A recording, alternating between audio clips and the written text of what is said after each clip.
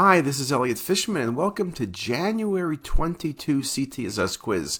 It's amazing, we're in 2022. I have to say it a few times so I'll remember it, but nevertheless, Happy New Year to everybody. And we have 10 great cases, the first 10 quiz cases for 2022. And without further ado, let's get started. In this first case, in this patient with abdominal pain, what's the most likely diagnosis?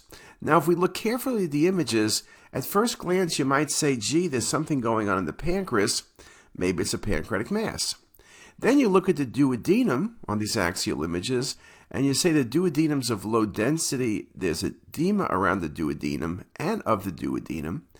And then if you look at the image on your right a little bit more carefully, there seems to be an interface, low density, between the duodenum, which is edematous, and the pancreatic head, which is also edematous. We don't see any dilated ducts, but we don't have all the images. The vessels, as we see them, look okay. There's no bowel obstruction. So what are we dealing with? Well, you could consider autoimmune pancreatitis anytime you see pancreatic enlargement, but that would not explain the duodenum. You can get dilated common duct or pancreatic duct with autoimmune pancreatitis, the whole IG4 syndrome, but it really doesn't look like that here. Could this be adenocarcinoma? Again, you have limited images, one could argue, but why am I showing you and focusing on the duodenum as well?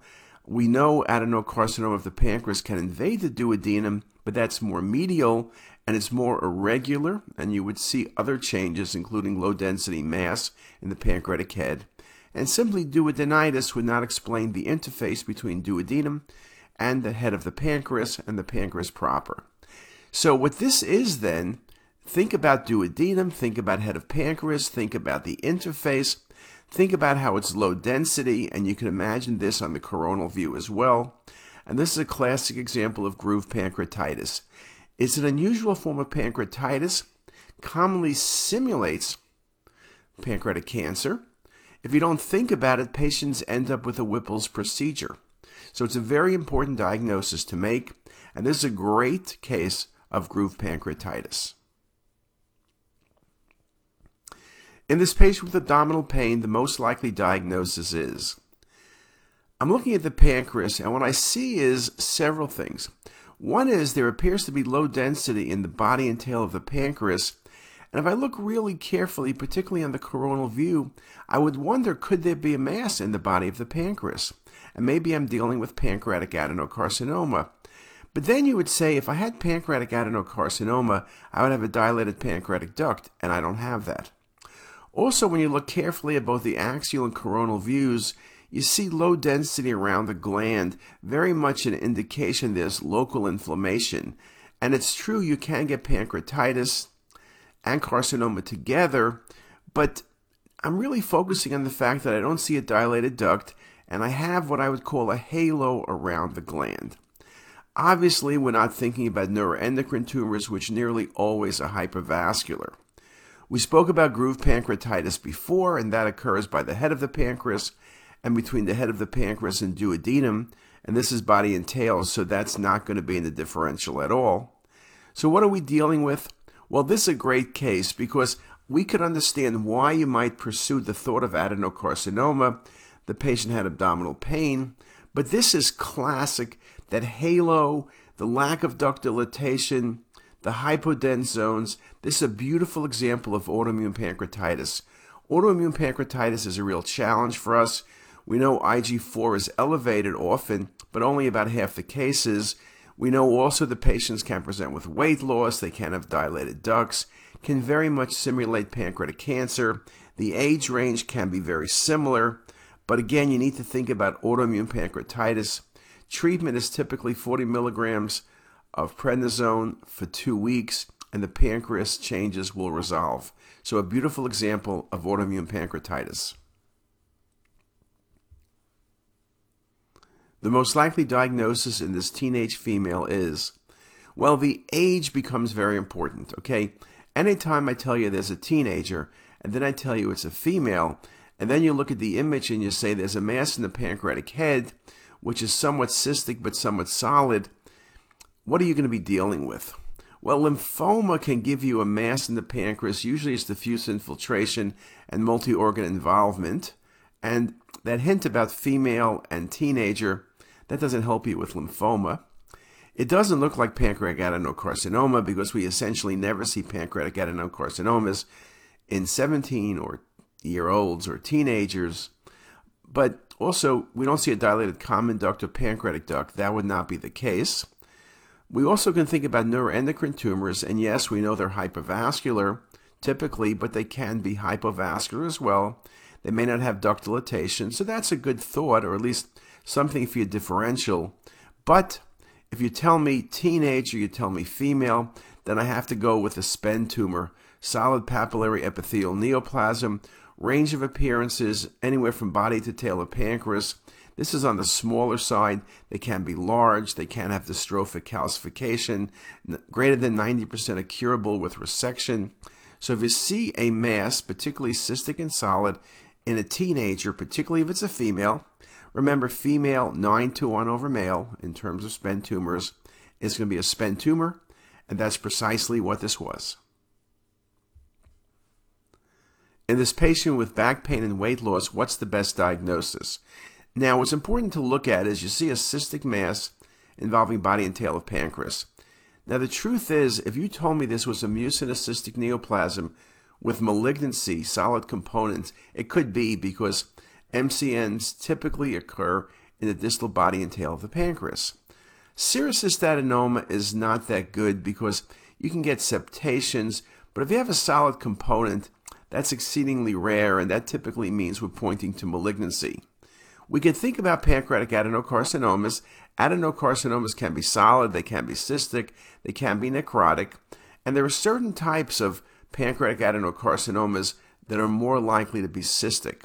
Those include colloid tumors. Those include acinar cell tumors. But also it includes adenosquamous cell carcinoma. This was an adenosquamous cell carcinoma. They're highly malignant, highly aggressive. Again, if you said MCN with malignancy, it would be hard for me to say you were wrong. But A is the best answer.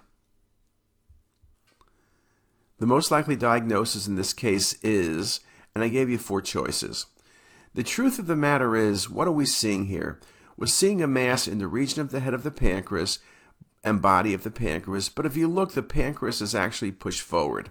When you look at the coronal views with volume rendering, you see the mass is large from body through the region of the head and uncinate.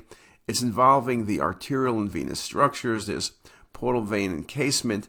So you could think about a very large pancreatic mass, but the way it's stretching the celiac, usually with pancreatic masses, it encases the celiac, not stretching it. So if you showed me this case, it's not a serous cystadenoma, right? This is too solid. It's not pancreatic adenocarcinoma. The pancreas is displaced.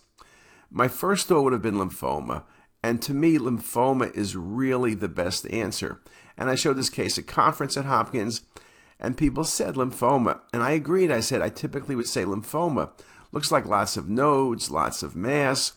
Now, it's true lymphoma compresses rather than obstructs vessels, so it's a bit uncommon for lymphoma to give you a cavernous transformation of the portal vein, but I guess it could.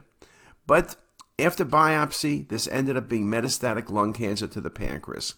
We talk about metastasis. The most common metastasis to the pancreas is metastatic renal cell carcinoma.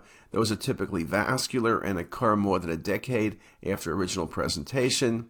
We could talk about melanoma. We could talk about lung cancer. We can talk about breast cancer.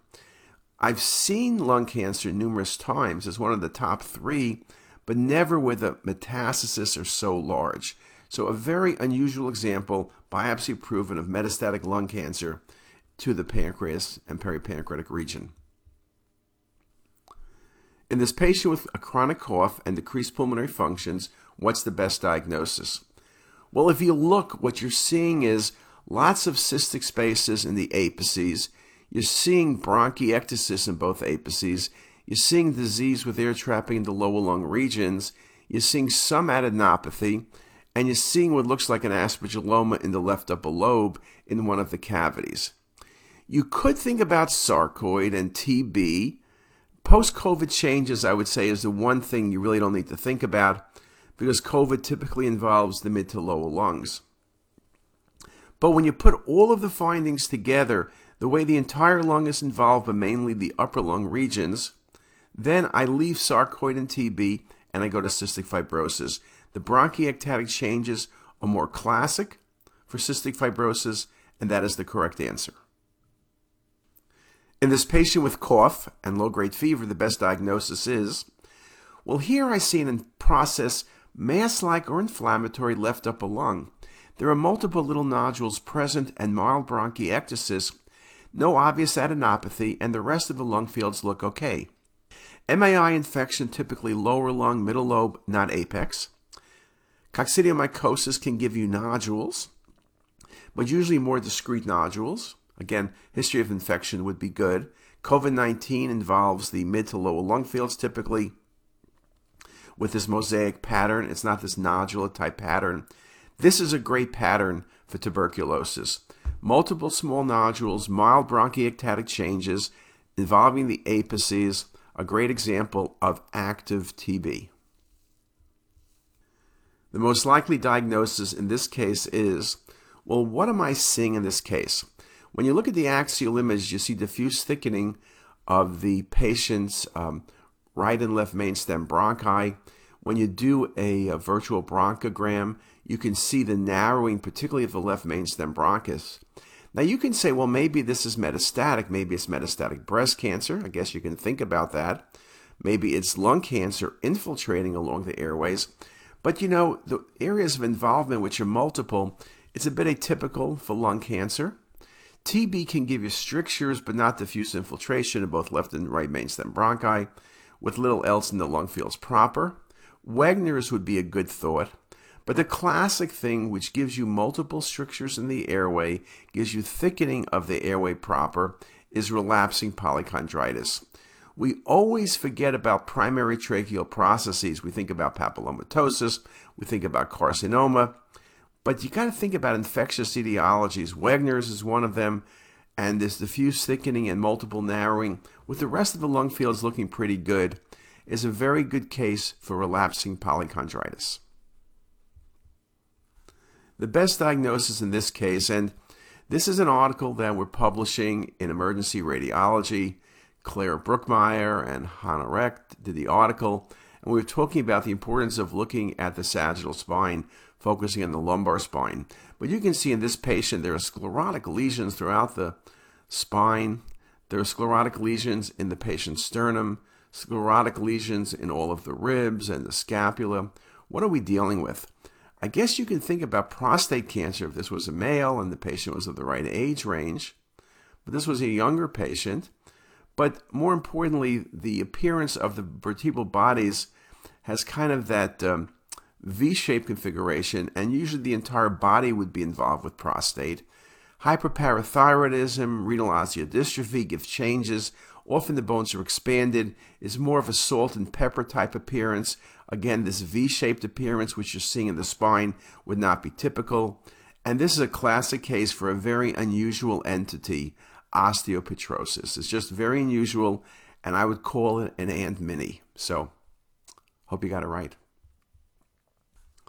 The most likely diagnosis in this 40-ish-year-old female is, well, I see a large anterior mediastinal mass, and so lymphoma, thymoma, teratoma, and substernal thyroid at least enter my imagination.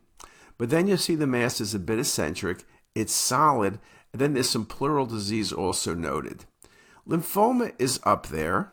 Thymoma is really good because pleural involvement, drop lesions, and thymoma are great. It's not a teratoma, there's no fat, there's no calcification, and it's not a substernal thyroid. Lymphoma can involve the pleura, but that's unusual unless there's really a lot of other disease present. Only anterior mediastinum can be lymphoma, though a bit less common. This is more likely its eccentric nature and the pleural involvement to be thymoma, which this indeed was. So with that, I've given you 10 absolutely terrific cases. I hope you were able to answer all of them correctly, but more importantly, I hope they challenged you. I hope they made you think carefully. cases like osteopetrosis, which I showed, look at our newest app on the lumbar spine and sagittal spine in the Apple Store, and that'll help you learn more about that as well. And with that, I wish you all a great day. If you like this video, make sure to subscribe to the CT is Us YouTube channel. You can also visit us at ctisus.com for even more videos, plus quizzes, pearls, protocols, and oh so much more. We're also in the App Store and have well over a dozen apps for iPhone and iPad, all completely free. Thanks for watching.